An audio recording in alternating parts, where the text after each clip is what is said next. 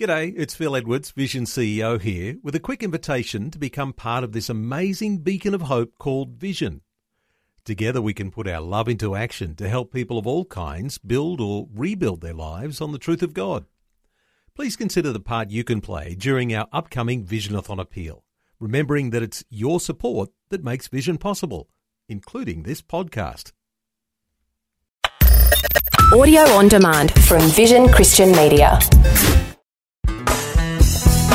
Okay, so the Jesus we read about in the Bible was into miracles. Okay, fine. But his first public miracle, well, would you really expect him to go for turning water into wine? I mean, couldn't he have found something just a bit more appropriate? Hi, I'm Bernie Diamond, and welcome again to the program as we take a look at signs, wonders and miracles from a different perspective. Okay, signs, wonders and miracles, they're in the Bible. Are they myths? Are they fables? Are they allegories? That's what some people think. Are they historical events that happened way back when, a few thousand years ago or more, and that's it? Or is God still in the business of performing miracles today, suspending the natural order, allowing the supernatural to break into the natural, to do things that completely defy nature, completely defy our understanding?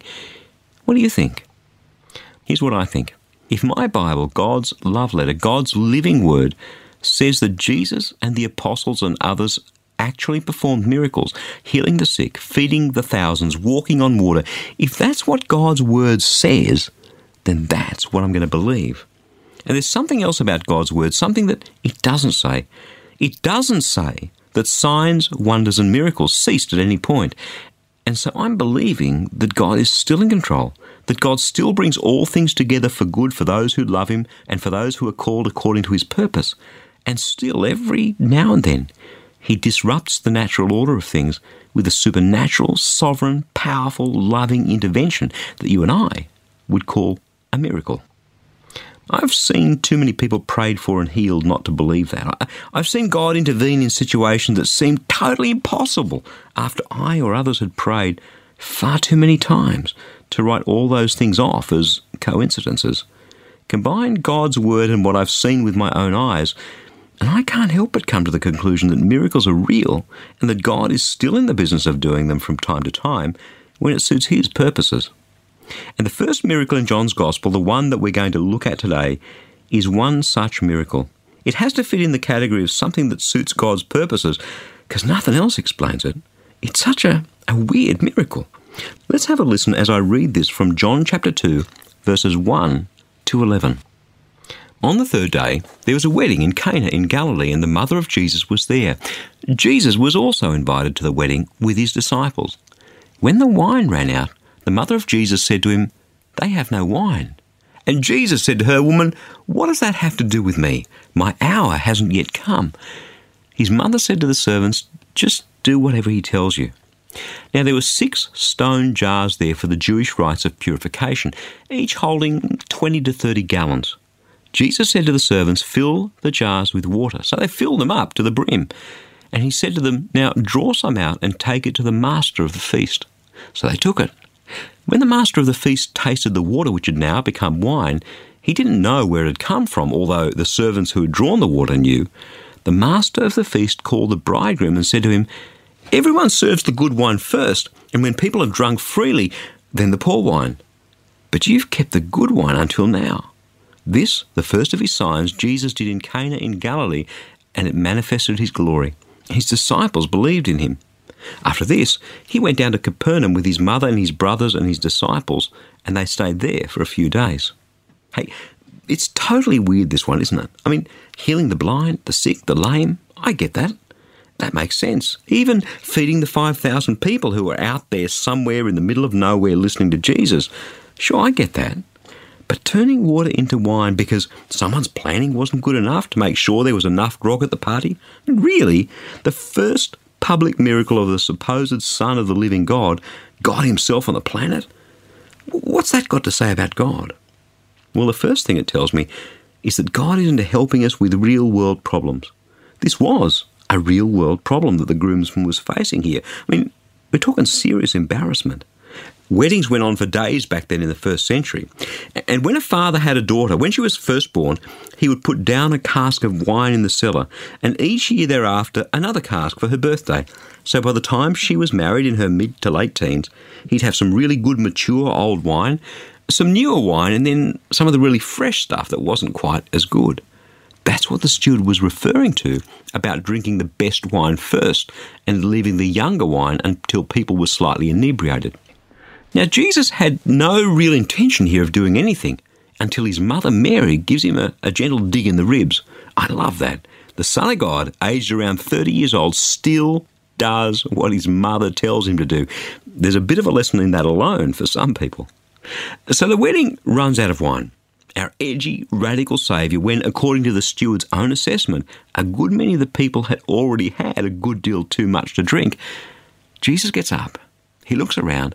Okay, what's available for this miracle? Well, over here are these huge stone jars, 6 of them, each one holding 20 to 30 gallons. Hey, that's 120 to 180 gallons, or like 550 to 800 litres of water. I don't know how big this wedding was, but that's a huge amount of water, and it's a huge amount of wine. And without doing anything much, just commanding the servants to fill the jars up to the brim, Jesus, through the supernatural power of the Holy Spirit, turns the water into wine. And not just any wine, the very best wine.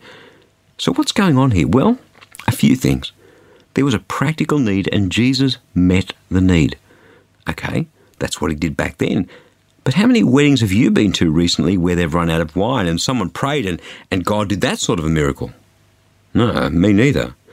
So there must be something else going on here that speaks into our situation, into your life, into my life. Well, as it turns out, there is. There are 2 other things. The first is what Jesus uses to create the wine and what the wine symbolises. He uses the religious symbols of the day, the ritual purification water. Of course, the Old Testament commanded people to purify themselves, and certain purification rites were prescribed. But by this time, people were taking that a bit far. They were turning God's laws into religious rituals. So Jesus grabs the symbols of those religious rituals and transforms them into a symbol of God's abundant blessing, which is wine. Through this miracle, God's saying something powerful. The old is about to pass away and the new is about to come. That's why this is Jesus' very first miracle. Old, rule-based, law-based religion is about to go out the door, and it's about to be replaced by something much better, the abundant grace and blessing that only comes through Jesus. See, that's the megaphone message behind this miracle. And it's a message that rings down through the centuries to you and me here and now. The miracle of the transformation of our lives, when we believe in Jesus, is the end of our judgment under God's law and the beginning of sweet, pure, beautiful, and yes, intoxicating grace in Jesus Christ. Let that message ring loud and clear and pure and true in your heart. The transformation of our lives through the power of grace isn't some theory lesson. It's real, it's alive, and it's totally miraculous. And the other thing, the second thing that's going on here is that God brings glory to himself. Listen again to the people's reactions when they saw the miracle. This, the first of his signs, Jesus did at Cana in Galilee, and manifested his glory, and his disciples believed in him. God's miracles always bring God the glory. The reason John calls them signs is because they point to the authentic power and love of God in Jesus Christ. My friend, God is still doing some miracles now. If only we'd go to him in the midst of our very real, very practical needs and ask him. Haven't you ever received a miracle yet? Perhaps that's because you haven't asked him yet, with the sort of expectancy that Jesus calls faith.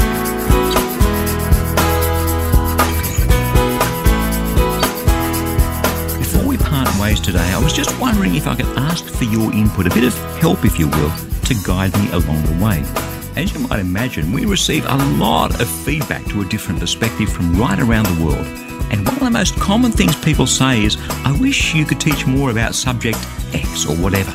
So that got me to thinking, wouldn't it be great if we could be a bit more deliberate about that? Wouldn't it be great if I could get your input on the teaching topics that would really speak into your life? So could I ask you, when you have a moment, to head across to teachingtopics.org to have your say. It'll only take you a couple of minutes, and who knows how many other people right across the globe might be blessed by your God-inspired ideas. That web address again is teachingtopics.org. Just a few minutes of your time could have a powerful impact that ripples out into countless places that we can't even begin to imagine. I'm Bernie Diamond. Catch you again, same time tomorrow, with a different perspective. Thanks for taking time to listen to this audio on demand from Vision Christian Media. To find out more about us, go to vision.org.au.